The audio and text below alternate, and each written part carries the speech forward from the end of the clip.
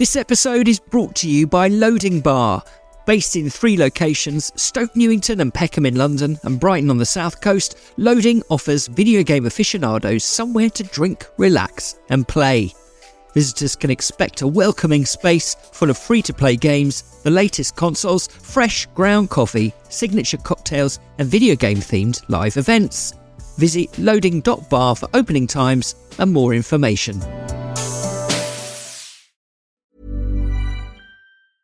Ryan Reynolds here from Mint Mobile. With the price of just about everything going up during inflation, we thought we'd bring our prices down. So to help us, we brought in a reverse auctioneer, which is apparently a thing.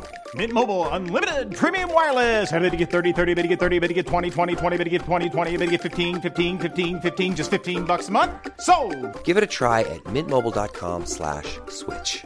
$45 up front for 3 months plus taxes and fees. Promo rate for new customers for limited time. Unlimited more than 40 gigabytes per month. Slows full terms at mintmobile.com. I'm Sandra, and I'm just the professional your small business was looking for. But you didn't hire me because you didn't use LinkedIn Jobs. LinkedIn has professionals you can't find anywhere else, including those who aren't actively looking for a new job, but might be open to the perfect role, like me. In a given month, over 70% of LinkedIn users don't visit other leading job sites. So if you're not looking on LinkedIn, you'll miss out on great candidates like Sandra. Start hiring professionals like a professional. Post your free job on linkedin.com/spoken today. Since 2013, Bombas has donated over 100 million socks, underwear, and T-shirts to those facing homelessness. If we counted those on air, this ad would last over 1,157 days. But if we counted the time it takes to make a donation possible, it would take just a few clicks. Because every time you make a purchase, Bombas donates an item to someone who needs it. Go to bombas.com/ACAST and use code ACAST for 20% off your first purchase. That's bombas.com/ACAST, code ACAST.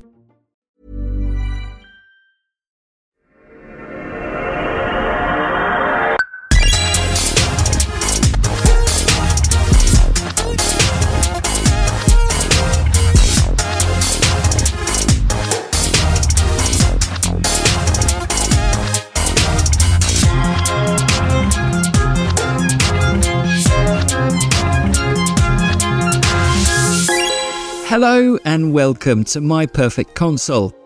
I'm Simon Parkin, and in each episode I invite a guest to pick the 5 video games they would like to immortalise on their very own fictional games machine. Perhaps it was the first game they received as a birthday present, or the one that so obsessed them it caused them to fail their exams, or maybe it was the only thing that got them through a difficult breakup. Games, a bit like songs, often become powerfully attached to a particular moment in our lives. When we return to them, they can become warp points to the past. So join me, Simon Parkin, for My Perfect Console. My guest today is an American food critic and voice actor. Born in Chicago in the late 70s, he began performing in public as a young child after he joined the chorus for a production of the opera Carmen, appearing alongside the tenor Placido Domingo. He began voicing commercials at the age of 7 before moving to California, hoping to take on character roles. There he joked with a friend that his ideal role would be to voice the pirate Guybrush Threepwood in the Monkey Island series of video games. 2 months later, he was cast as the character in The Curse of Monkey Island. He has since reprised the role for each of the Monkey Island sequels, as well as providing cameos in Rare's beloved pirate game Sea of Thieves, 6 Star Wars games and 2 Metal Gear Solids. Alongside this work, my guest has worked as the dining critic for the Arizona Republic. Welcome, Dominic Armato. Hi there. Hi, how are you? I'm doing all right. You are in, just describe for the listeners your setup. Where are you sitting right now? I am currently surrounded by clothing that is mostly my wife's, although a little bit is mine, in our little walk-in closet here where I've managed to put together a little makeshift studio with the far too expensive microphone that I bought for myself 15 years ago when I told myself, surely I'll be working from home nonstop for the next couple of decades. Hasn't quite worked out that way, but it has come in handy for times such as now. So it looks like it's going to get warm in there at some point. So well, have you got some water? The upside and downside, I guess, to living in Phoenix is that we all have very good air conditioning. Right? Which, yeah. Short term good, long term, we'll see. But but at least it makes it tolerable here. So I'd like to get straight into it with you, Dom. Sure. So where were you when you found out that LucasArts was looking for someone to voice Threepwood? I was in the waiting room for my agent in Beverly Hills when I was living in Los Angeles. I'd gone out there because I desperately wanted to do some character work. At the time, basically everything out of Chicago was commercial, all the ad agencies in Chicago. So I'd done just metric crap tons of commercial work when I was a kid and a teenager. But I really wanted to do character work. And I was sitting in the waiting room, as the little reception desk and a sofa where the voice actors would wait, take their turn to walk into the studio and read whatever copy we had for the day. So I go to the desk and I pick up my copy and I'm starting to flip through it, and I see The Curse of Monkey Island in this drawing of Guybrush Threepwood, and I completely lost my mind because, as you said, it had literally been, no exaggeration, it had literally been about 2 months prior that I was talking to a friend on the phone back home, and he was like, what would your dream role be? And I said, well, for interactive, it's like, it would be Guybrush Threepwood for the Monkey Island series, but that's never going to happen. Ron left LucasArts. They haven't done one of those games in 5 or 6 years. It'll never happen, but it sure would be fun. So yeah, that it was a moment. What a great moment. I went walking around the office. I'm telling myself, I'm like kind of talking to myself, psyching into it, like I will be Guybrush Threepwood. I will be Guybrush Threepwood. And all the agents are looking at me like, are you okay there? Who? What? Walking with a limp, like you got a peg leg. Oh, just something, anything, and just like that was like some of the most intense 6 to 7 minutes of pressure I've ever had in my entire life. Because, for voiceover, there's not like a lot of prep usually. It's not like, for some reason, at least it was the time, for on camera, you get your sides a day ahead of time and you can work on it and think about it and all that kind of stuff. Voiceover is much more casual. Voiceover is just like, oh, hey, here's the copy. We'll be in the booth in like 3 minutes, Yeah, so tell me, what did you have to read for it? What have they given you? Oh, gosh, I don't even remember. I mean, I'm sure it was some little bits from the script. Whenever you get those audition packets, it's always... at least it used to be. I understand it's with everyone being concerned about leaks and all, I understand it's a lot different now. But back at the time, it was, you get a character description, you get maybe a little summary of what the project was, what the game was about. You'd have, a few short selections from 2 or 3 different scenes, with a little bit of range. I don't recall what those scenes were for Curse. And then the thing that was always so important to me, although it mattered less in this case, is they always give you a drawing as well, so you can see the character, which for me was always the most useful thing of all. Right. But in this case, it was like, I don't need the background on this. I got this. So it was just the pressure of like, I need to get this part. I will get this part, and I have 6 minutes to figure out how I'm going to do it. So. Yeah, right. So you've got that 6 minutes. Did you have a moment where you were like, am I going to do a voice for this? Or were you like... Very much so. Yeah. No, I did. Because here's the thing, because now I've got this, and my dream role is right in front of me, and I got 5 or 6 minutes to figure out how I'm going to do this, and so I start going through my head like, oh no, I gotta actually voice this thing now. So I'm trying to think, okay, I can do this. I'm like messing with some voices in my head, and then I just kind of stop for a second, and you have sort of that moment of Zen calmness. And I thought, well, I've been playing these games for years. I've played and replayed them for quite a long time now, and I think it is pretty typical for a lot of people in a situation like that. When you're the protagonist and it's very conversational, there's a lot of dialogue, you kind of put yourself in there, which is what I always did. I always kind of heard myself. And I thought to myself, well, it worked okay for me for the past, 7 or 8 years, whatever it was. Maybe I'll sound good to everybody else. So I decided to just kind of, it's still character work, but I decided just to kind of not mess with any sort of goofy voice or anything like that, but just vocally play it very straight, and not going to do a British accent or anything like that. No, yeah, exactly. And just hit the character, and as much as possible, just try to get myself in there to make it nice and easy and feel natural. Anything that I, because part of what I always loved about the characters, and I'm sure everyone does. I'm not unique in this respect, but we relate to him somehow, right? So it's like, okay, what aspects of his personality kind of match up with mine, and then how can I kind of crank those up to 11 and really highlight the bits where we're similar. So that's kind of how I decided to approach it. The upside being that it was very, very natural, and I knew the character and I knew the story and everything. So it worked out okay. So I guess, putting myself in your shoes, you do that tape recording, and then you've got a couple of weeks or whatever to wait and hear if you've got it or not. Yeah.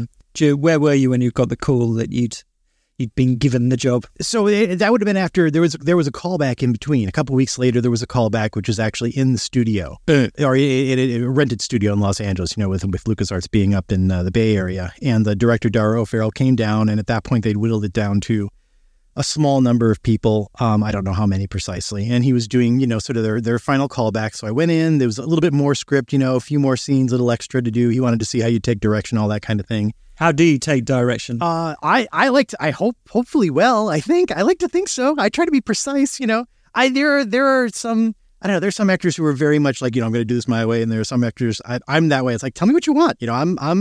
You're paying me. I'm here. I mean, if you want me to kind of mess around with it, I'll do what I can. But if there's something specific you want, tell me what that is. Yeah. Or if what I'm doing sucks, just tell me it sucks. You don't have to, this isn't. I'm not an LA guy. You don't have to, worry about my ego or anything like that. It's all right. So I know I read that all for him, and I got to the end of the audition. It was just about time to step out, and I kind of had that moment where it's like, should I say it? Should I?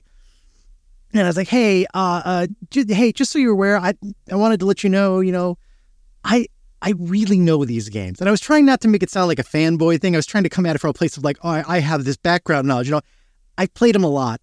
I know them really well. I know all the characters. I mean, I know all this stuff. And to the extent that may or may not be useful, I just wanted to let you know that, I got this, and I'd really love to do this part.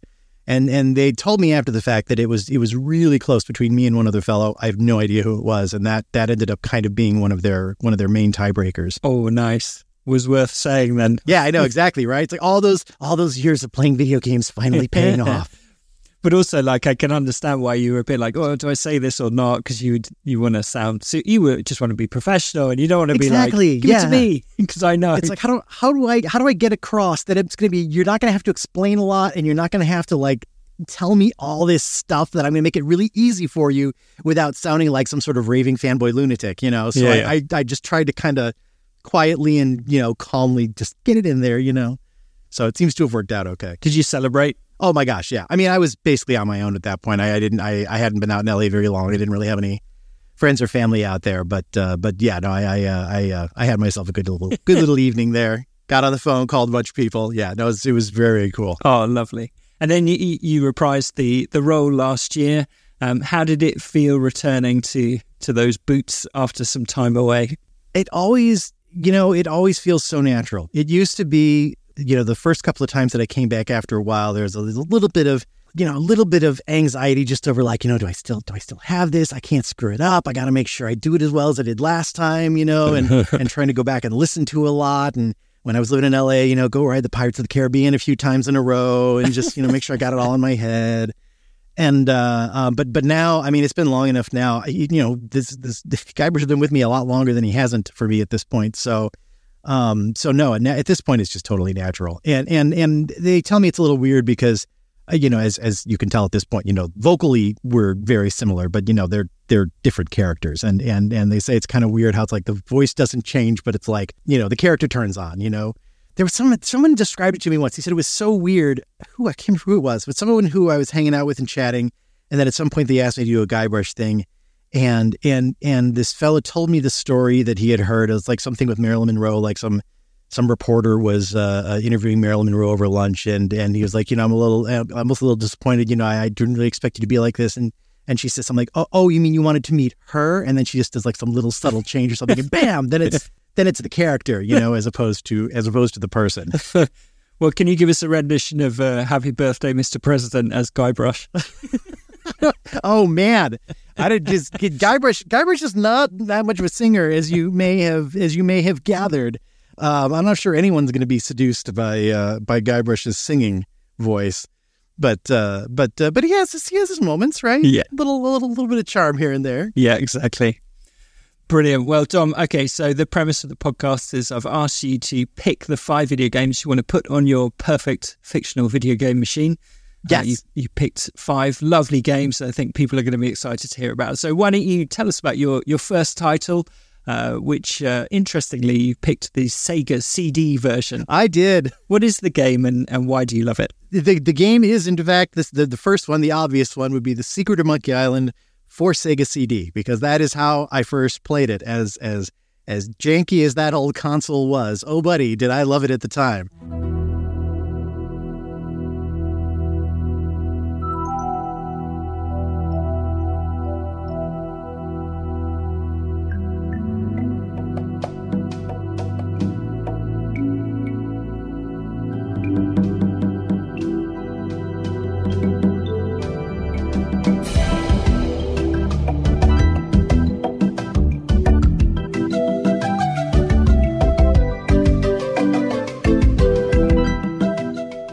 I had asked for a Sega CD for Christmas. I was a teenager, a younger teenager, I think. I don't recall exactly.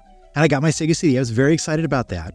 And I had played on the PC Loom a couple of years before. I was not a big fan of the LucasArts stuff at the time. I just didn't know about it. It wasn't on my radar. But I was looking through Sega CD titles I could get. Now I've got my new game console, and I'm looking through titles I can buy, and I see The Secret of Monkey Island from LucasArts. It's like, oh, okay. Well, I thought Loom was pretty cool, and this looks like it might be interesting, and I'll play this. And that was the hook. I mean, that was where it went for me when I was a teenager, and I played Secret of Monkey Island on Sega CD. And amusingly, I did not even realize, like, my brain wiped out just how janky it was. When I was at last year, I went to PAX to do some promotional stuff for Return, the release, and they had, their huge video game library, PAX, where you can go down and they just have like rooms filled with all of the consoles you could possibly want to try, and they have this massive library and you can check out old games and play them. And I was like, I have not played this on Sega CD since I was a teenager. And I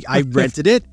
Picked it up at the counter and I popped it in and I started playing it, and it's like, oh my God, these load times are ridiculous. It's like in between every second or third line, there's like 15 seconds of loading. It is a miracle that I even got through this game. I can't believe I played it in that format. I guess I liked it even more than I thought I did, because it's basically intolerable on that system. Yeah, I mean, the Sega CD was just like before the PlayStation, before the Saturn. It's really slightly too early for disc media games, isn't it? So they were, like you say, really long load times. But they could have incredible music because it was CD-based, couldn't they? So. Which works great for Monkey Island, since that's such such a big part of it. The music is, I mean, it is for any game, of course, but especially so for a series like Monkey Island. I mean, that first, from that first musical wash of the first game, it's like you're just in. So I think probably everyone listening to this has played a Monkey Island, but let's imagine that a couple haven't. How do you explain the game when someone says, oh, what voice acting have you done? And they've not heard of Monkey Island. What's your elevator pitch? I tell them that it is a very tongue-in-cheek, anachronistic piratey adventure that is really story and character based. And the hook beyond the fact that it's a great story, is just that it's really funny and entertaining, and it's not, it doesn't take itself too seriously. And that's kind of, and that was what made it stand out at the time too. I mean, there's certainly a lot more good humor in games these days. You have a lot of better writers working on games now, as opposed to, just grabbing some coder down the hall to grab a few lines. Not knocking the coders who did their very best at writing. We appreciate your efforts, but at the time it really stood out. It was unusual. Yeah, it was very unusual, and how solid the story was, how good those characters were, and just how funny the freaking game was, and not in sort of that, a lot of video games of that era, I feel like there was a lot of kind of, dumb sophomore-ish humor, but I mean, this was actually a very witty game. Yeah, proper jokes. That was very, very hard to come by at the time. Yeah, so that's why it stood out for me. That's always how I sell it. It's like, if nothing else, it's like if you're not laughing in the first few minutes, then you can move on. It's fine. And it sits within this, I suppose they used to call them point and click adventure games, where you have like an inventory of some items, and basically you solve puzzles by, putting items that don't normally go together to solve something. Yeah, it's all dialogue and using your brain and puzzles, and there's nothing. And that was another thing that, of course, made it stand out. And I still tell people today is there are a lot of people. So usually, if I talk to gamers, they've heard of Monkey Island. Maybe they haven't played it, but everyone knows Monkey Island if you're into games.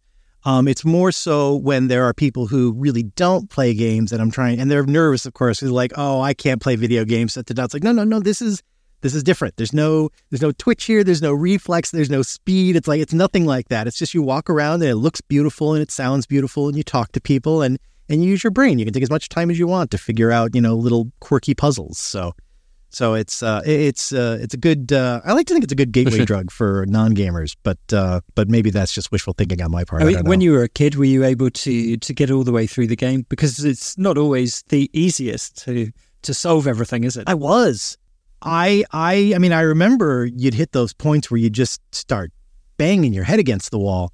But frankly, looking back, I'm amazed that any of us got through them. I don't know how, but no, I absolutely did. I mean, I know I remember hitting a couple of points where, you get kind of stumped and frustrated and kind of come back at it later, and then you finally get it, and you can move on. I mean, I think all that existed at that point was Yoda's help desk, and I don't think I ever called Yoda's help desk. I think I managed to avoid that, just as a point of pride. It'd be funny if the callers had to answer in Yoda speak with all the sentences back to front, just to really confuse you with the point and click solutions. No, and it's funny, and a little bit of hilarious circular, things coming full circle here.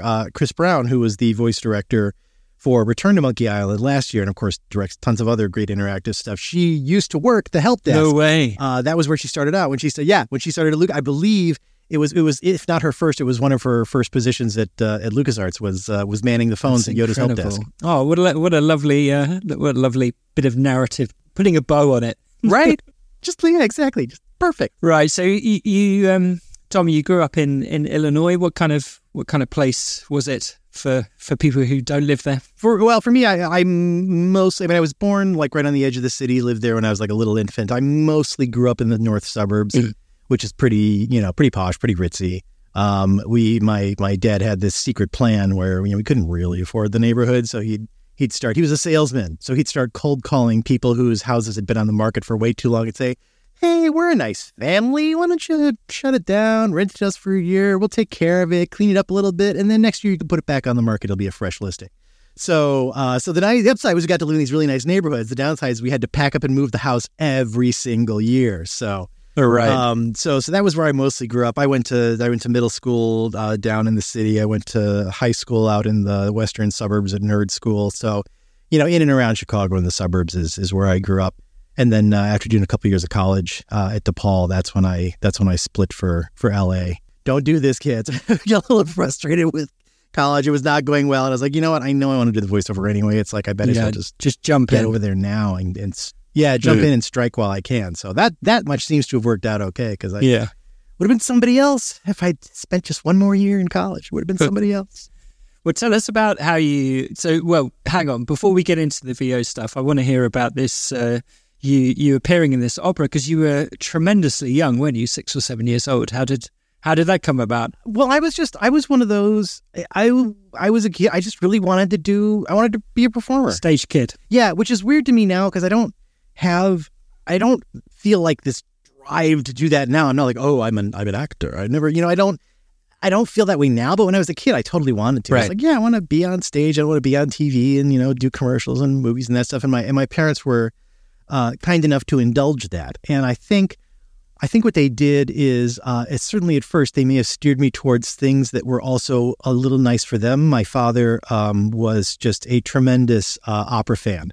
Always has been. So, I was into acting. I was singing, and they suggested, hey, there's children's chorus auditions. Carmen, they need a lot of kids for Carmen. So, let's take you down and you can audition. And I did, and I got it. And then my dad, it was funny because, for Carmen, it's a tricky one with the children's chorus because it's a huge children's chorus to begin with. And then the kids are on stage like right at the beginning of Act 1, and then they're on right at the end of Act 4. And there's almost 4 hours in between, and they have to keep all these kids cooped up backstage every night for almost 4 hours. So they needed a lot of chaperones, and they asked my dad if he would be a chaperone. Oh, and nice. He said, I will do this on one condition. I said, what's that? They said, when we get to the fourth act, this particular, I'm not familiar enough with the opera to remember anymore, but when we get to this one particular bit in the fourth act where, Domingo sings his big thing, he's like, I'm going to disappear for about 10 minutes. And he said, as long as I can do that, I will come chaperone. So he did. Every night he would take the elevator down and he would stand right at the edge of the sight lines off stage, maybe about 15 feet from Domingo every night as he would sing, one of my father's favorite parts at the end of Carmen. So that made it all worth it for him. Yeah, right. Cool. That's a good payoff for the parent, because like a lot of parents of 6-year-olds, they're not getting to do that, are they? It's more like the local play or something like that than a school play. Yeah. Well, I mean, being stage parents, I think is generally a lot more mundane than that, and it turned out to be for them.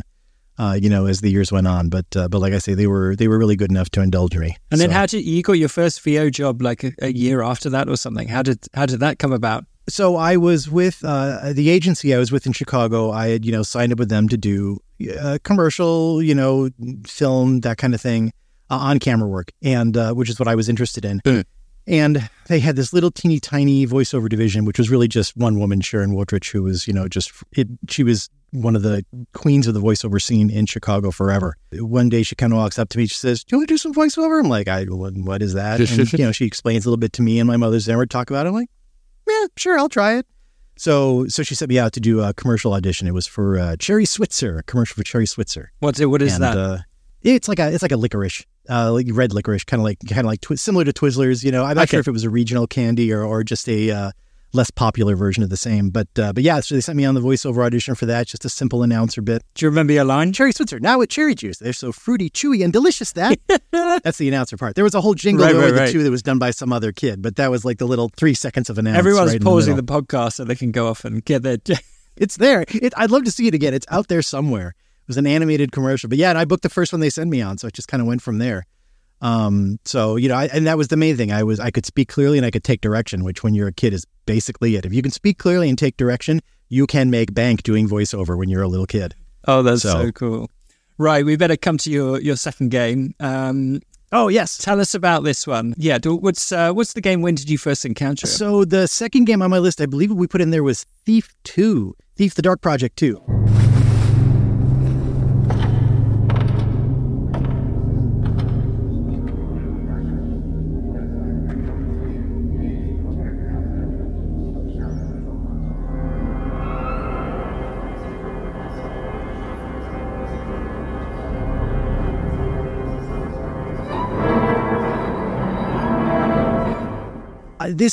I don't remember even how I came to it. I think at that point I was probably, I got more into PC gaming when I got my first PC going into college, I had a couple of friends in high school who had computers and I always very much envied theirs. And then I got my own going to college. And then when I went off to Los Angeles, I had my own PC that was always broken and I was always fixing it. And that was how I learned everything about PCs. But I got into gaming, and then there was sort of that sweet spot in the mid to late 90s where there was a lot of interesting first-person stuff going on post. Mm-hmm. Yeah, there was. And I remember, I don't remember what turned me on to Thief. I don't remember what it was. It's possible I saw it at E3 because I was living in LA and I was going to E3 every year. I was kind of sneaking in as someone who was industry. I mean, I wasn't going to work or anything, but I was industry adjacent, of course, and I was kind of, and I really wanted to go, and that was back when E3 was just this tremendous, mind blowing show. So I may have even seen it there. I may have seen it demoed at E3 in Los Angeles. Mm. And in particular, I was really impressed by what I saw. They were talking about the 3D sound, and I was so interested in that. So I got the game, and it got its hooks in me. Both the first one and then the second one, of course. The second Thief was just like sort of like a cleaner, fuller iteration of the first. But for me, it was that two things about it. The first was the immersiveness, which I know it seems crazy now that I'm thinking about. You go back and you play it now, it is so freaking low poly. It's like, I can't believe this felt immersive, but it did. It felt tremendously immersive for the time. And I'd never felt so immersed in a game. That was the big thing for me. And then the second thing about it was that there was no rush. I enjoyed, I played Doom and whatever, and I enjoyed and Quake, and I enjoyed all those, but I loved the deliberate pace of the game. And I loved how, like, I was the guy who would sneak into the rafters of the bank and sit there for half an hour watching all of the guards and planning exactly what I was going to do and how I was going to do it, I mean, I took my time with those things. I would take maybe 6 or 7 hours. Oh my gosh. Really? I mean, serious. That was why I enjoyed it, because I could. And because that may have been where my more completionist tendencies got to be a problem. But yeah, just every little thing and take my time and move flawlessly and silently. I mean, in the real world, it would have been noon by the time I left, as opposed to still in the middle of the night. But that was it for me. And I spent so much time playing that game. And it's really both in terms of the aesthetics and in terms of always kind of seeking that immersive experience. That's really, I've been chasing that. I've been chasing that feeling forever. Yeah, it's it's firstly a very well regarded game, but also one that's been very influential. I think I've had a couple of game designers on here, and they've picked picked this game as well. So yeah, it's just. Oh, okay. Yeah, I think, that doesn't surprise me. Yeah, it's because it's just got this. It's not very complex, is it? In terms of the amount of the interactive palette of the things that you can do is quite limited. No. But the all of the brilliance comes from the way that this few number of systems all intersect with each other and allow these opportunities. Yeah, wonderful game. Absolutely. Except for the Bone Horde. I hate the Bone Horde. I still hate the Bone Horde. Ryan Reynolds here from Mint Mobile. With the price of just about everything going up during inflation, we thought we'd bring our prices down. So to help us, we brought in a reverse auctioneer, which is apparently a thing. Mint Mobile Unlimited Premium Wireless. How to get 30, 30, bit to get 30, bit to get 20, 20, 20, bit to get 20, 20, bit to get 15, 15, 15, 15, just $15 a month? Sold! Give it a try at mintmobile.com/switch. $45 up front for 3 months plus taxes and fees. Promo rate for new customers for limited time. Unlimited more than 40 gigabytes per month. Slows full terms at mintmobile.com. Hey, Dave. Yeah, Randy. Since we founded Bombas, we've always said our socks, underwear, and T-shirts are super soft. Any new ideas? Maybe sublimely soft. Or disgustingly cozy. Wait, what? I got it. Bombas. Absurdly comfortable essentials for yourself and for those facing homelessness. Because one purchased equals one donated. Wow, did we just write an ad? Yes. Bombas. Big comfort for everyone. Go to bombas.com/ACAST and use code ACAST for 20% off your first purchase. Ugh.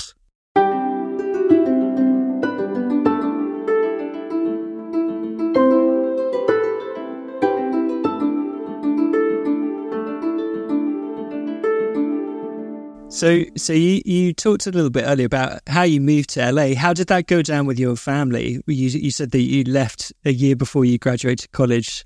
Two, in fact. I did 2 years of college and then I bailed. They were into it because I think they saw that. I went to a real hardcore nerd school and for high school, and I was thinking about what do you mean by that? Oh, it's a place in Illinois called Illinois Math and Science Academy, and it was like the statewide magnet for basically to take smart kids and turn them into engineers. And half the kids became engineers, and half the kids were like, "Screw that! I'm not going to be an engineer," and they'd rebel and do something completely different. Which were you? Yeah, you think. I thought about it though. I thought about being a physicist. So then college was just kind of it was a weird transition for me. It wasn't working out well. And I think they knew it wasn't working out well.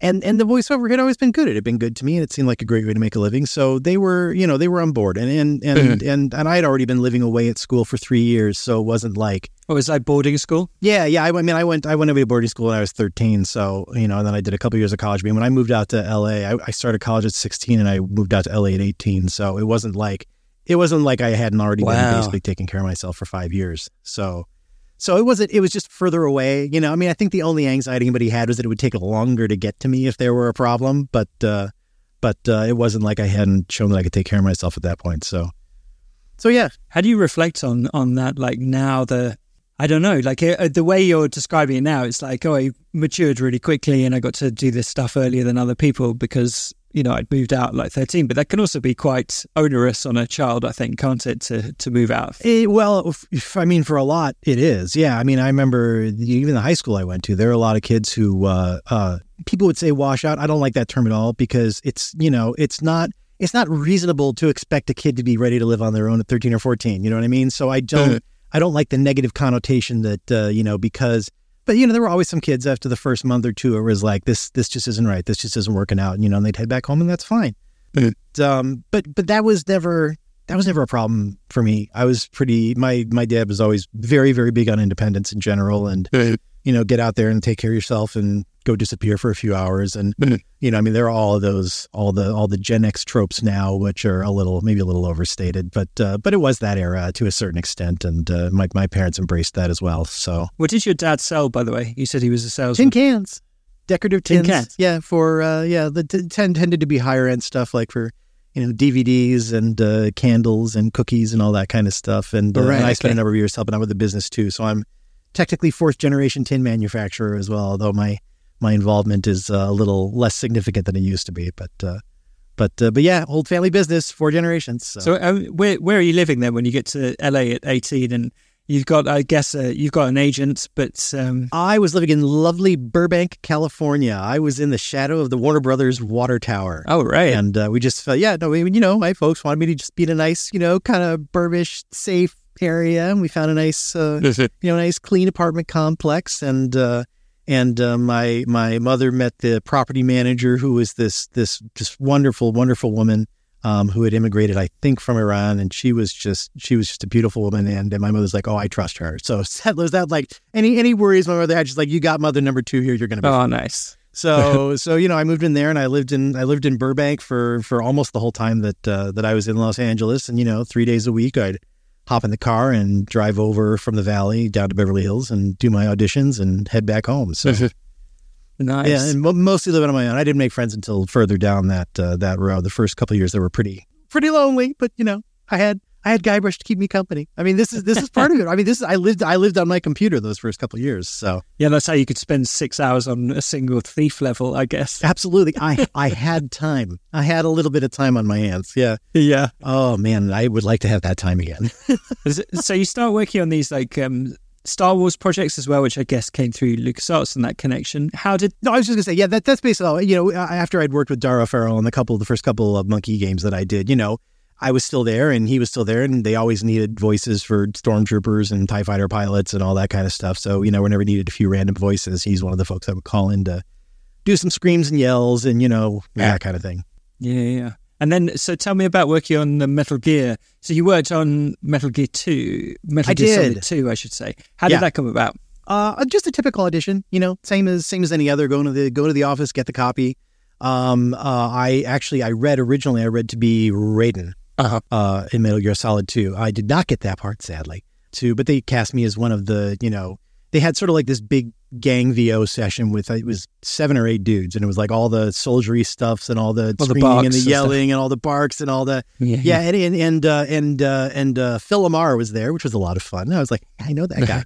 I was still at the point, it was still fairly early on, so it was still really cool. It's like, oh, I get to work with this really cool guy. So and I believe, if memory serves me correctly, I believe Kojima was there. Like, he was kind of like in the studio, he was like way in the back, just kind of tapping away on his laptop quietly as the session was going on. Like, in shadow, you could just see the light of his cigarette occasionally glowing. Yeah, it was not clear to me at that point just how nuts the dude is, but he was there. So I can say, I believe I can say that maybe I made it up in my head, but I'm pretty sure he was there. I think I can say I was in his presence. Well, you were in his game, so you could definitely say that. Exactly. Amazing. Right, let's come to your third game then, Dom, which is from 2005, a rhythm action game, as they call them. What's this one? This would be Guitar Hero.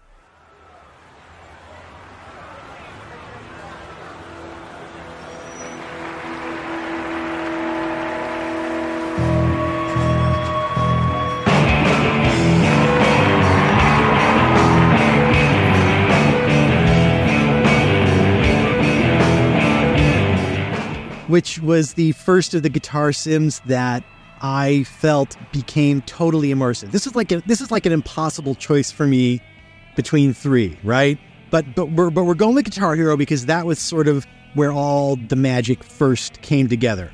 Mm-hmm. So you're big into music games? Yes, but especially the guitar sims. I mean, I still have my setup, and at the time, my father would travel to China a lot for work, and I would tag along sometimes, and we'd stop over in Tokyo. So I was bringing games and consoles and stuff back from Japan as well. So when I started getting into the music stuff, I had access to a lot of things that were not easy to access at the time. So the first one that I got into actually was I was super into Guitar Freaks already. And I don't know if anybody remembers Guitar Freaks, but that was like Konami's original, wasn't it? Yeah, but the precursor, like that was the first guitar sim, and I found it in a Vegas arcade of all places, and I spent the entire weekend in Vegas in the arcade playing a Japanese guitar sim. And then on trips to Japan, I bought PlayStations in Japan expressly for the purpose of playing this game. And I brought back the little plastic guitars, and the guys in customs are looking at me funny. And all my friends are like, what are you doing? What is this game? I don't understand this. I'd say, you guys, this is the greatest thing ever. So I'm doing that for 2 or 3 years, and then Guitar Hero hits. And Guitar Hero becomes this massive phenomenon, and everyone's doing it instead of karaoke, and everyone wants to play Guitar Hero. And I'm like, I told you this was the coolest thing ever, and no one listened to me. And now you're all into this. So I guess like Guitar Freaks didn't have the licensed music, did it? It was like Konami originals, and then Guitar Hero comes along and it's tunes that everyone knows. It was really corny. I mean, Guitar Freaks was very, very corny, but I like to think that I saw the potential in where this was going. You know, the appeal was there. So Guitar Hero comes out, and I felt simultaneously vindicated and really annoyed that everybody who'd been giving me shit for the past 3 years was now totally on board with how cool this was. I was like, all right, fine. So, but it was different too, because there you've got, at least the first one, they had to do their own versions of it for the first Guitar Hero, as I recall, of the music. They didn't have the actual masters, but it was still, they had very good reproductions of close cover versions, exactly, of really popular songs.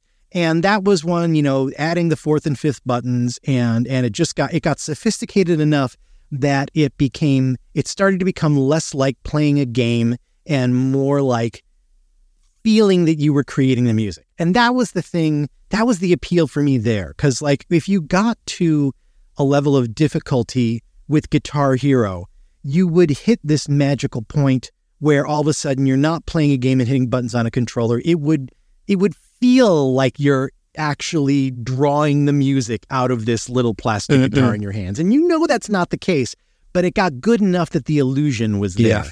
And so it was almost like, it was like a shortcut. I feel kind of bad for the people who spent, like 20 years trying to master the guitar to get that feeling. And then here I'll jump in and I'll play this game for about 6 months. And yeah, I'm sure it's not the same. I'm sure it's not, but but that feeling of I'm making this music, even though you're kind of not really, but it feels that way. Yeah. I mean, every night for hours. And in fact, when Guitar Hero 2 came out, I kind of had a head start on everybody because of Guitar Freaks. So I was, now the people who play that game would just obliterate me now. But at the time, I had a head start. So I was like, they announced the launch parties. They did launch parties in a number of cities for Guitar Hero 2. And I thought, well, I'm pretty good at this. So one night I was living with my wife, and we weren't married yet, but I'm getting up one night and I'm kind of getting packed up. I said, I'm going to go out for a little bit. She says, where are you going? I said, I'm going to go win a video game tournament. She says, okay, fine. So, and she jokes that she sat on the sofa for 3 or 4 hours watching TV, and about 3 or 4 hours later, I come walk back in the door holding all the swag. She's like, "Did you win?" I'm like, "Yeah, I told you I was going to win." So yeah, I played that.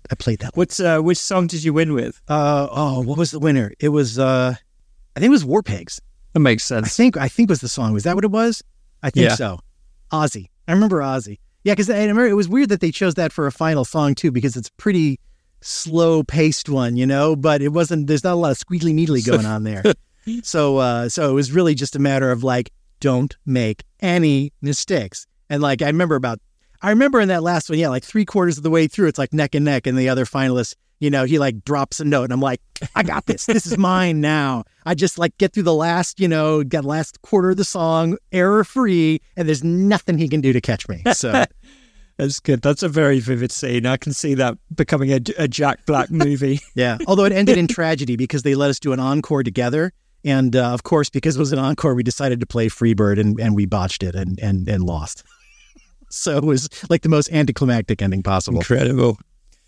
So I'd like to just ask you a little bit about your dual career as a restaurant critic or food critic. Which would you describe yourself as, restaurant or food critic? Whatever. These days, I tend not to say restaurant critic because there are so many different ways we get great food nowadays. Between pop-ups and food trucks and all that kind of stuff. Restaurant feels a little more confining. I think officially at both papers I've been dining critic is the official thing, but dining critic, food critic, whatever. It's all it's all the same. It's all semantics. Yeah, that sounds elevated. We'll go with that. It does. Yeah, maybe that's even worse. I don't know. Is it dining? I mean, but this is the thing. This is my thing though. I consider, it's like it is equally noble to dine at a fantastic food truck than it is to be at some Michelin starred joint. I feel very, very strongly. Oh, absolutely. That, yeah. So how'd you get that job? By accident. Really fell backward into it. It kind of became a hobby around. So I've been doing all the traveling with my dad's business, and we were going to Asia a lot, and then we were also going to Europe 2 or 3 times a year, for various conferences and meetings and production and all that kind of stuff. And so we were going to some really great restaurants, and I found that I was starting to forget some of the details, and it was driving me completionist. It was driving me nuts. So I started keeping a journal of places that we went to that I really loved, and, just some notes on the dishes, that kind of thing. And my now wife at the time suggested, hey, my folks would love to read about these places we're going. She says, why don't you, this is right when the blogs were hitting, everything was had a blog, right? 2005. She said, why don't you start a blog? So I did, which was skill at do. And I kind of did that as a hobby for a number of years. I got very, very active in community food discussion boards, with, the hardcore food geeks who were all going out and trading notes. And, this is at a time also when, the papers, the mainstream food media was pretty much just paying attention to expensive places, upscale places, what at the time were the James Beard type restaurants, well-financed, very creative, forward-thinking cuisine, and just sort of those neighborhood gems, and all the fantastic immigrant restaurants, none of those got almost no coverage. Or if they did, it was that two-tiered system where, we save stars for the white people restaurants, and then we use forks if you're not, you know what I mean? So I was part of the crowd that was adamant that really needed to change. So I got very, very big into that. And then when I moved out to Phoenix, we moved out here for my wife's work. I really, really missed that crowd back in Chicago. So I kind of tried to recreate it here. And I started up my own community discussion site here, and we were kind of doing the similar thing, trying to really dig and fill in those holes that we felt were being missed by the mainstream media. And then when the newspaper critic, the main newspaper here, the Arizona Republic for the statewide paper, when the critic retired, he had been the critic here for, I don't know, like 20 something years, maybe. I mean, it had been a long time. And they came looking for me, weirdly enough. After about 3 or 4 months of doing their search, I got a call from them. They're like, hey, we're looking for a dining critic. Are you interested? And I was like, no, not interested. Why did you say no? Well, because as I explained it to them, it was sort of like, well, first of all, I told them, I said, I can't be anonymous. I said, because of the whole Monkey Island thing, that ship has sailed. So I can't, I have no chance of being anonymous. And I said, and beyond that, I'm not into like the whole old school dining critic, the authoritative voice from on high. I mean, I was very much coming at it from a community angle. We're all out here exploring together and trading notes and all that kind of stuff, right? And they're like, well, can we talk about it? I'm like, sure, of course, we can talk about it. So I got on the phone with them and I told them all this, and they said, well, actually, that's great. They said, because we are not looking for a traditional dining critic. We want someone who is not anonymous. We want someone who is going to act more like a community leader and can run some events and really try to engage with people and make this more of a community thing and act almost like an advocate for Arizona dining outside of the state. And we want someone who can really reimagine the role in a modern way. And I was like, okay, that I can do. That I'm interested in. So that's what got me. And of course, it's a major newspaper and it's a big ship, and you can only turn that ship so quickly. But it was a good experience, I think, for both of us. I think I pushed them places I think they might not have otherwise gone, and they reined in some of my maybe more crazy ideas for better or worse. And it ended up being I mean, the way that you outlined sort of what your vision was for it back in the 2005 when you're writing that blog, that's so so forward thinking. It's what everything's about now when it comes to food, isn't it? If you think of Ugly Delicious and all those shows, that seems to be the approach. Is like the communities, what's the heritage of this food, where's it come from, what's its story, all of that kind of thing. Yeah, well, I mean, historically, dining criticism was very much service journalism. It was very much just food, service, atmosphere. How is it? Is it worth your dollar? That kind of thing. And I think, I was far from alone in being among, like I said, I was in good company, in the mid-aughts, people who really felt that things needed to change. And that was percolating up from a lot of places. And I don't want to say that I was ahead of the curve. It's just that I was one of the first ones who happened to be in the right place in the right time and had an opportunity to break through that whole movement. Good. So, but it's interesting too, because, that crowd that I used to hang out with, there was a board called LTH Forum in Chicago. So many of them, the folks who they've all gone on, not all of them, but I mean, a lot of them have gone on to food journalism. Really? I mean, that's they're professionals now, which has created a bit of an identity crisis for the old site, because, back in the day, it was like, fight against the mainstream media. It's like, now it's like, we won. Yes. Now what do we do? Now you're the old guard. That's what always happens. It's the circle of life. That's how it goes, isn't it? Yeah, exactly. So I'm sure there's somebody else who's percolating right now and is I'm doing it all wrong, and they're going to depose me, and that'll be the end of things. As restaurateurs and people making food in trucks or wherever, but in establishments, came to know who you were, did you get recognized when you turned up? And do you ever? Oh, absolutely. Did you feel like you got special treatment and anything like that? 100%. Absolutely. See, and this is a very controversial thing too, because when I started as a non-anonymous critic, at the time, that was very rare. There were only maybe, I can only think of like 2 others at the time nationally for major papers who had done that. And they had dropped the veil as well. There was nobody who had just started out that way that I'm aware of. In fact, there was a food journalism conference. I couldn't make it, unfortunately, but my first year they asked me to come out and participate in a panel because there were none. And it was like, we want to talk about this whole thing because it was highly controversial. A lot of people made the mistake of thinking that I was of the opinion that this was unnecessary or it didn't mean anything, or, like it like I didn't understand what the whole point of anonymity was. And it's like, no, I agree. Ideally, we should all be completely anonymous. That is what would be best. It's impossible. It just can't happen anymore. And I have met with critics who would swear up and down that nobody in town knows who they are. And it's like, I've talked to at least a dozen chefs who know exactly who you are. And they were passing your photo around before between booths at the festival that you went to a couple months ago. It's like, stop fooling yourselves. I know you would like to think this, but that's not the case. So rather than this kabuki dance where we pretend that we're anonymous and we're not, it's like, just accept it for what it is. It's not possible anymore. It just isn't. It's too bad because it's better if we are, but it's better to be upfront with it and deal with it and work the best we can within those constraints than to keep pretending that we're something we're not. I still have my tricks, though. I can always get some dishes that they didn't know were prepared for me, but that's top secret information. I can't talk about how I do that. Do you ever have to like discount if they bring out like a little extra dessert or something? You have to go, well, I'm not going to take that into account because that's just for me. Oh, not only that, but I don't pay for it. I mean, I pay for it too. Is the thing, which has led to more than a few. Yeah, I mean, I pay for absolutely everything. Absolutely everything. Which don't get me started on the whole influencer thing. We'll be spend another 3 hours talking about this. But yeah, no. And I would finally tell people, once it started getting around, it's like, look, if there's something you want me to try, I want to try it. Just put it on the bill.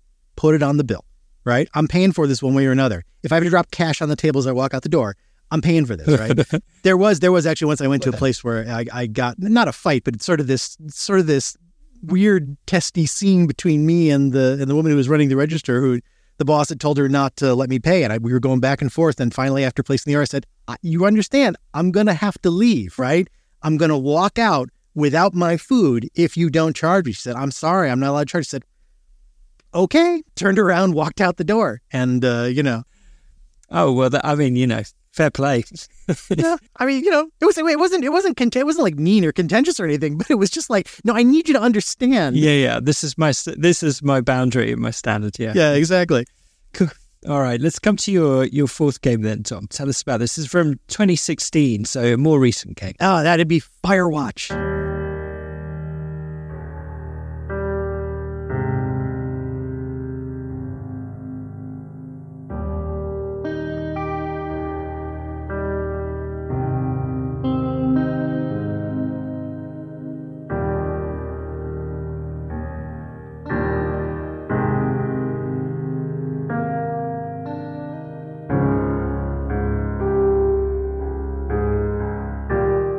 And I freaking love Firewatch. And there's a little bit of background here too. And I should state up front too that Jake Rodkin, who is half of the duo along with Sean Vanneman, who started Camposanto, Jake's an old buddy of mine, which ties back to the Monkey Island thing, and we can talk about this in a second too. I know him.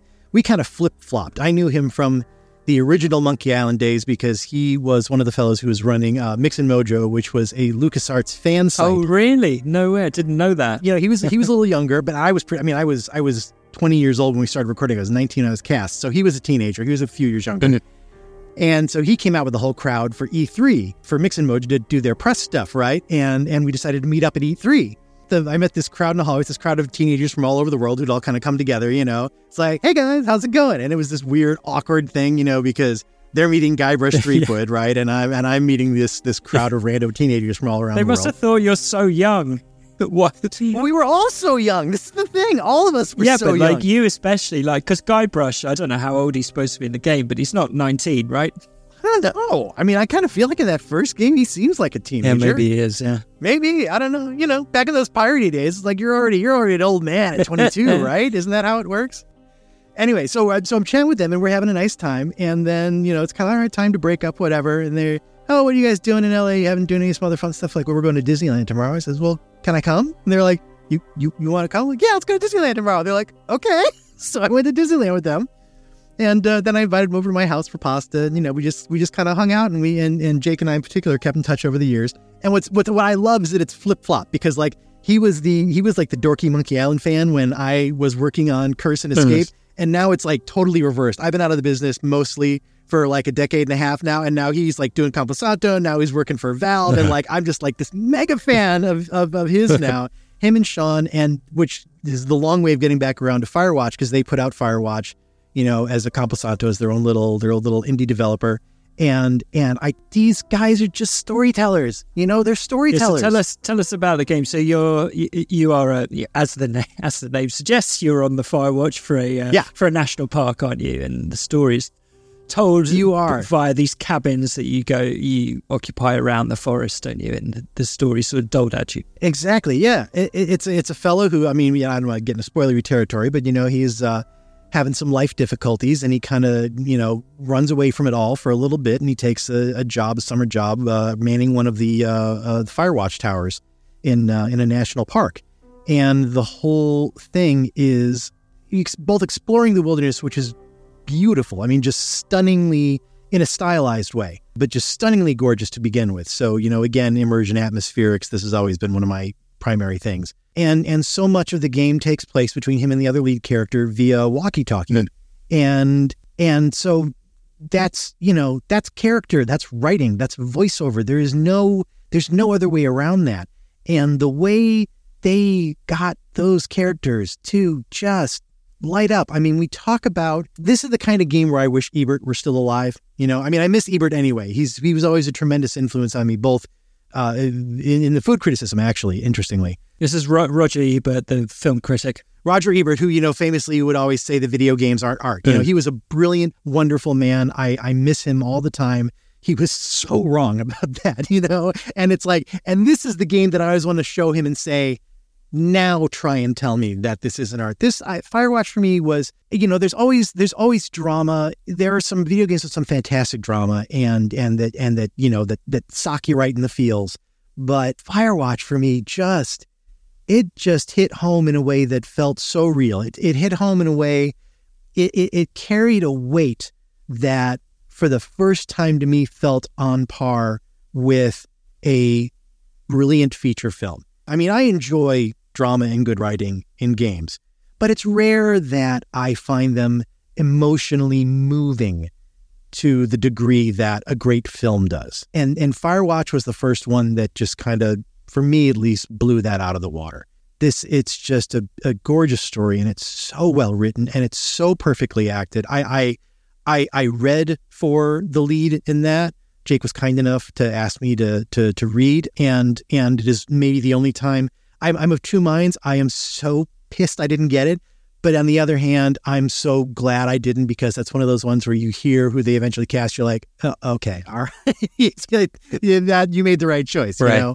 So that to me, it's like more of that, please, more of that, please. The thing that keeps echoing in my head is I remember I was talking to Jake once about, my kid when he was younger was like a lot of kids, like, oh, I really like video games, that'd be fun, and he was really into coding. And Jake made the point, he was like, dude, if you want to get into video games, it's like, don't be a coder. It's like, we got coders out the wazoo. He's like, we need writers, we need storytellers, we need artists, we need, people who have all those other skills. It's like, we don't need coders. And it shows in that game, there's just such depth to it. It's It's really tremendous. Yeah, it's got beautiful. Speaking of the arts, Ollie Moss was involved in the art design, wasn't he, for a lot of the posters and things like that. It's just so beautifully presented. Incredible. Yeah. I'm very gracious of you to having not got that job to go and choose the game and to love it and to play it. So yeah. Lovely. Oh, of course. No, of course. I mean, there's no, and of course, this is horrible. I'm blanking on the name of the fellow who did book it, but no, I mean, just tremendous. I mean, he just did absolutely tremendous work, and I did not deserve in any way to get that role. So, well, we happen to be talking at I don't know if it's finished now, but the writer's strike has been going on, and I know it's not quite the same as the VO industry, but there has been a lot of talk about rights for VO artists. I wanted to just ask you about that a little bit, really. The big scandal was around Bayonetta 3 last year, where the voice actor, she asked for a bit more money, or I'm not quite sure of the ins and outs of it, but basically she ended up being replaced, and it was a big hoo-ha, wasn't it? What's your take? Do you think VO artists should be better looked after? Has that been your experience? I believe there should be some form of residual structure. I really do. I mean, I feel like, and I think anybody feels that way. If you are a significant contributor to something that just goes gangbusters and go huge, it would be nice to get more than a $500 session fee out of it. You know what I mean? Has that been your experience? Do you normally just get a one-off fee for the session, so you never get absolutely. like royalties or residuals? Absolutely. Back end, no. I've never gotten any back end of any kind. No. And for interactive, no residuals. No, there's residual structure for broadcast, for television, for radio, for all that other stuff. But there's never been any residual structure, at least not codified in the union contract. Right. There's never been any residual structure for interactive. That seems wrong. I agree. I think it's about time. I think it's time. There should be some residual structure. I mean, at least there should be something. There should be some acknowledgement that if this thing just goes nuts and sells, millions and millions of copies, share the love a little bit, right? I was reluctant when the whole Bayonetta thing was happening too. I was very reluctant, and I still am reluctant to say anything about it, just because I don't like commenting on any situation where I don't know everything that's going on. Yeah, absolutely. I mean, we catch little bits and pieces here and there, and I'm not. No, I'm not asking you to. I'm asking in the general, I know. I suppose, or from your own experience. Yeah, no. In the general sense, I agree, and I do think it is supremely lame when a developer decides we're going to try to save a few bucks by recasting somebody. It's like, I understand, and it makes a difference. It's like, if it's some little indie, I know you got to save money. There's only so much you can do, right? I get that. Voiceover is expensive.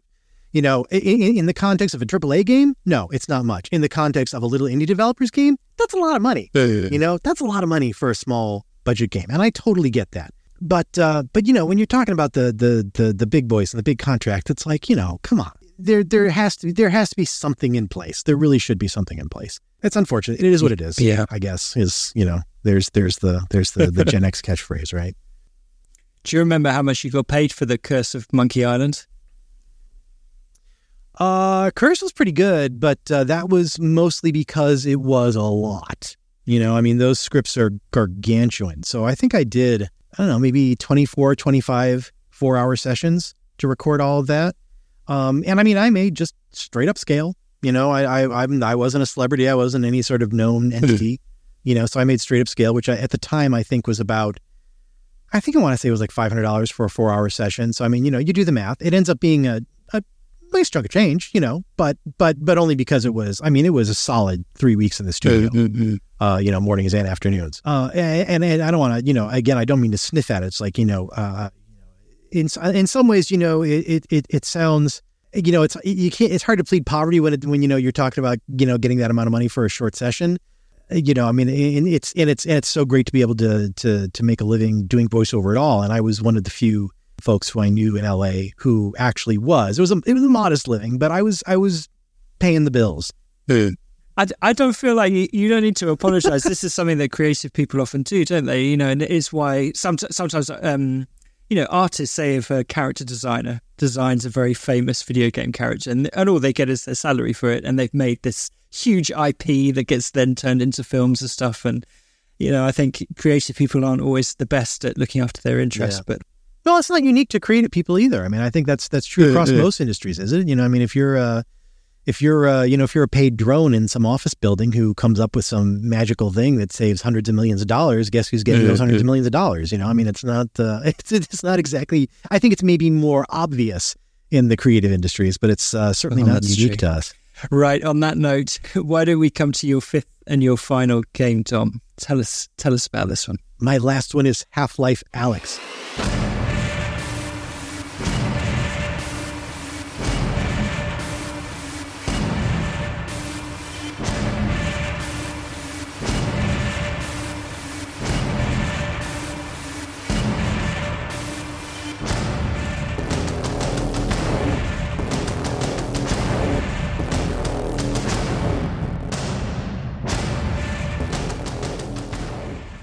I am one of the fortunate ones who was able to play Half-Life Alyx as it was meant to be played. And I say fortunate because, my son was very, very into VR, and we put it together, and he was really big into the Index. It's like, this is the one. It's like, all right, let's do this. So we got in the Index, and when Alyx came out, he played through it first.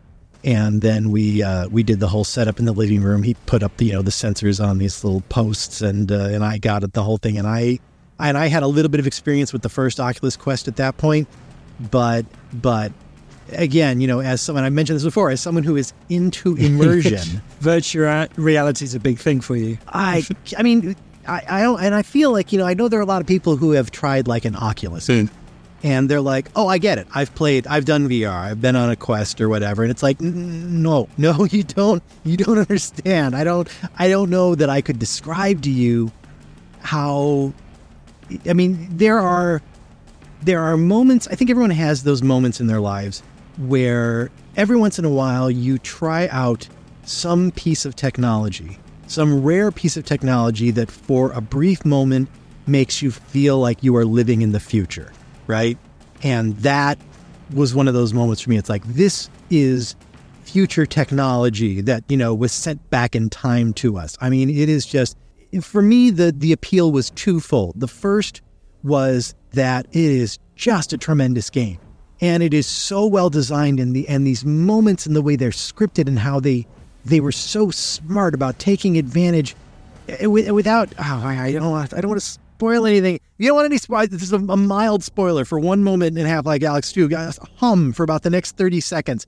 There was a moment where you would open up this cupboard and a wine bottle or a beer bottle would tip over and start rolling out, and you had just enough time to reach out and catch it before it fell and alerted all the uglies to your presence. and it like that moment for me was like, I was there. I did it with my whole body, and it was designed in such a smart way to give you that moment of, I got to catch this before it hits. And I caught it at my knees, as it fell out of this. And it was just so freaking brilliant. So many details like that. So the game itself was tremendous like that. And I would stress again, if you have any opportunity to do this, make it happen. You can only, we should say you can only play it in virtual reality, can't you? And you can only play it VR. You can only play it, I believe you can only play it on the Index. I could be wrong, but I think it's only on the Index. I don't think you can do it on any of the other headsets. I mean, for me, it was worth the price of admission. I mean, just for that, just for the experience. So there was the game itself, which is amazing. Then beyond that, the way that game got my brain freaking out, because to bring this full circle then, I started thinking, there are some scenes in that game where you are interacting with other characters and you're standing there right in front of them and you're talking to them and, you're doing stuff with them.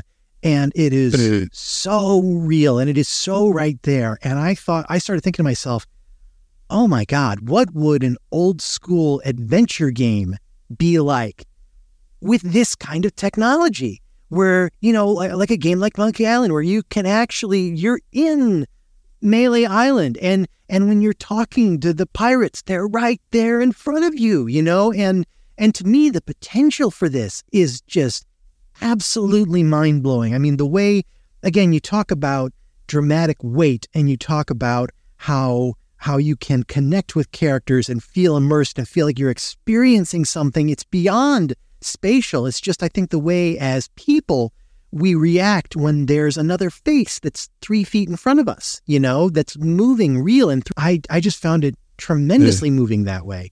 And I keep dreaming of a VR game of that quality that is like an adventure game, a brilliantly scripted, acted adventure game in high-end VR space like that. That to me is that's the holy grail that I imagine in the future.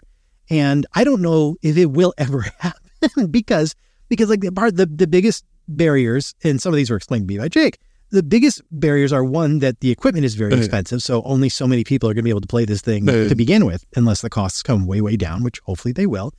But the second thing is, as it's been explained to me by a number of people, I talk about those incredible interactive scenes with the other characters. They're like, yeah, that was probably half the budget. Those, 7 or 8 minutes of interactive scenes with those other characters. And it's like, oh, yeah, I can see how that might be problematic if you wanted to do a whole adventure game that way. So I don't know if it's even practical, but maybe someday. I don't know how, but that's kind of my dream for video gaming. Maybe like a short, like you get in films, you could get a short VR game, if you see what I mean. That's, very well acted, but only lasts 20 minutes or something. Yeah. They used to have to convince people to pay $60 for a short. Yeah, that's the problem. For a demo, essentially, right? I mean, I'm on board. Let's be clear. I have seen this. I have seen the future, and I am on board.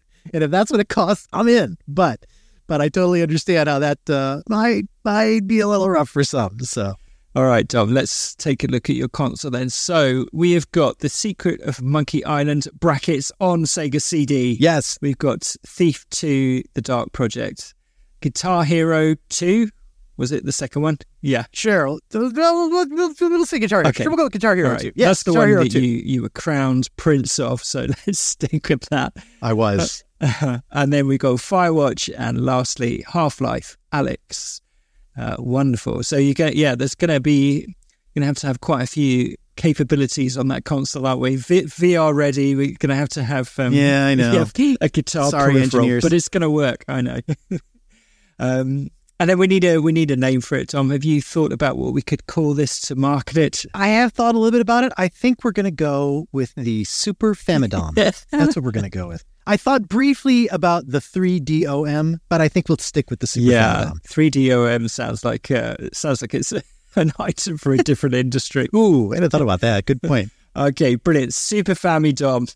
All right, just before, thank you so much for this. No problem at all. Wonderful. So enjoyable. Before I let you go, yes, I imagine you get asked probably a lot about giving advice to young VO actors. So I think I'll take a different approach for this. What do you think makes a good restaurant critic? I think nowadays a good restaurant critic is someone who can get out of the food, service, ambiance headspace and talk about context, right? I think the thing about being a food critic nowadays is that we have no shortage of opinions. You don't need more opinions. My opinion is not what's most helpful. What I have is I have experience and I have more knowledge than the average diner. And I think a good dining critic nowadays has to be able to think of themselves more as educators, less as critics, more as educators. That's your role now. Your role is to take whatever the level of discourse is, wherever you live, and to try to help people understand a little more, elevate the conversation a little more, bit by bit by bit. And that's how you both help people find greater joy and greater restaurants to go to, and also you help people who do great work in restaurants and who are running fabulous restaurants get the recognition in the business they deserve. That's how it happens. What a wonderful answer. That was brilliant. Thank you. Dom, it's been so great to meet you, and thank you for all your work over the years. I know it's very hugely appreciated. So thank you. Thank you for having me on. I really appreciate it.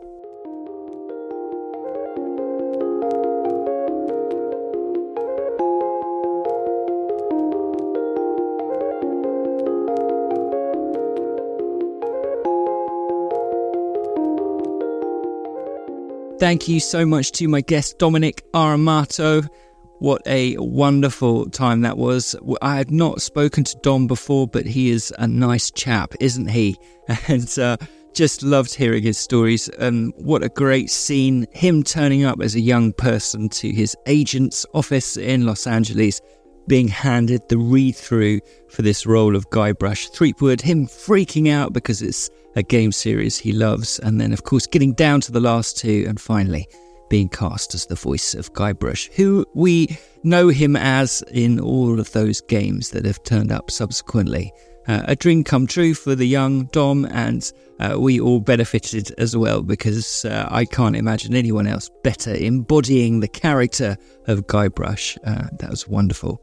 On a quick point of admin, so when Dom was talking about Firewatch, the game by the friends that he made, Jake Rodkin and Sean Vanneman and all the rest of the team who he became friends with while making Monkey Island, he was talking about Firewatch and he could not recall the name of the voice actor who plays the lead, the role that Dom lost out on. That is, of course, Rich Sommer, the fine American comedic actor, perhaps best known for playing the role of Harry Crane in the Mad Men Prestige TV series. It's a very fine performance in Firewatch. If you've not played the game, you should absolutely go and do that. A classic modern independent game, Firewatch is, and well worth your time. And Rich elevates that as well, as Dom was saying. You can follow Dom on Twitter.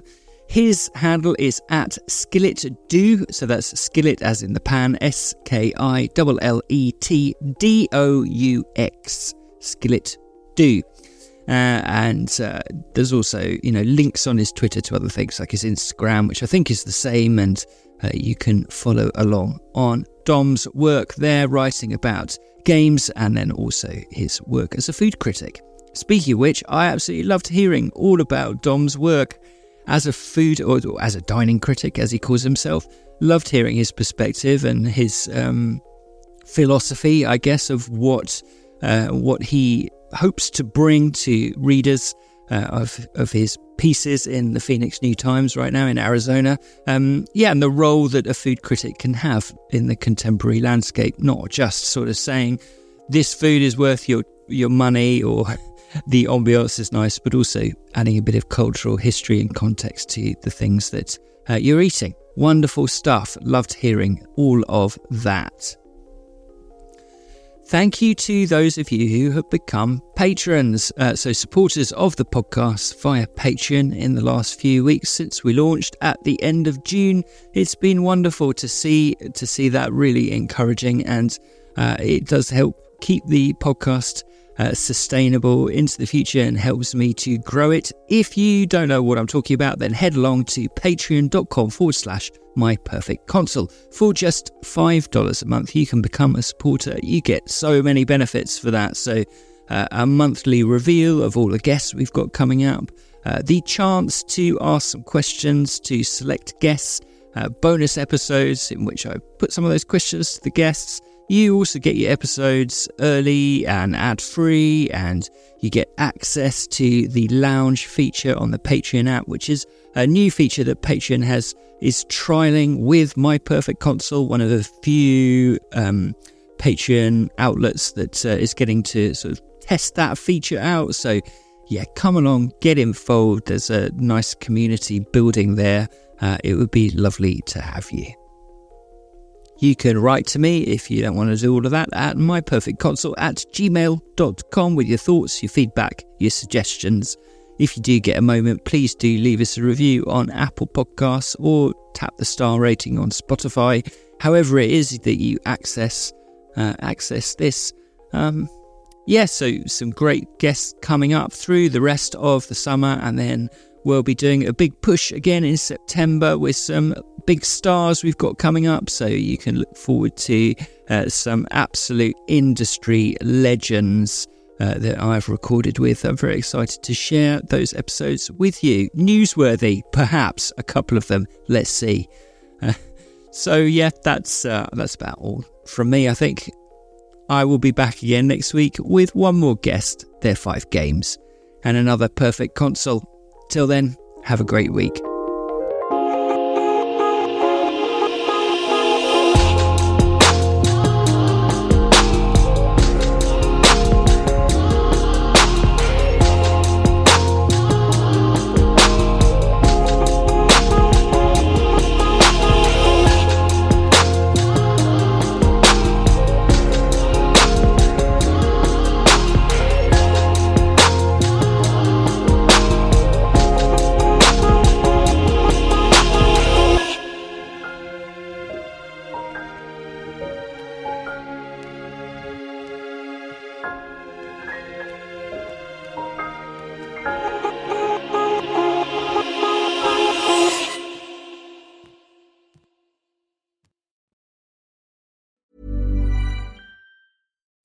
When it comes to clothes, having pieces that you can wear anywhere is a must.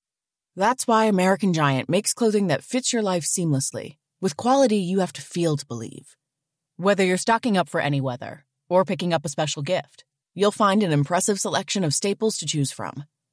So whether you're on the hunt for a heavyweight hoodie, a fleece jacket, or a hardworking pair of warm sweatpants, American Giant has what you're looking for. Each American Giant piece is designed to last and created with commitment to doing things better. And all their products are made right here in America. Because keeping things local ensures the kind of quality you'll feel and appreciate for years to come. Discover the American Giant difference today. Shop Wear Anywhere closet staples at american-giant.com. And get 20% off your order when you use code ANYSTYLE24 at checkout.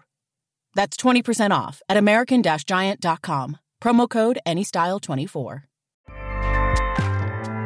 Acast powers the world's best podcasts. Here's a show that we recommend. The Real Housewives is a guilty pleasure for most, but if you're looking to not feel guilty about that pleasure, tune in to Everything Iconic with me, Danny Pellegrino, where I break down all the messy moments and behind-the-scenes antics of Bravo's popular franchise. And on Everything Iconic, I also interview celebrity guests like Kelly Ripa, Keke Palmer, Drew Barrymore, Cameron Diaz, and more about their guilty pleasures, their past work, and so much more. So if you're pop culture obsessed and find yourself watching way too much reality TV like me, tune in to Everything Iconic with Danny Pellegrino, wherever you listen to podcasts. Acast helps creators launch, grow, and monetize their podcasts everywhere. Acast.com.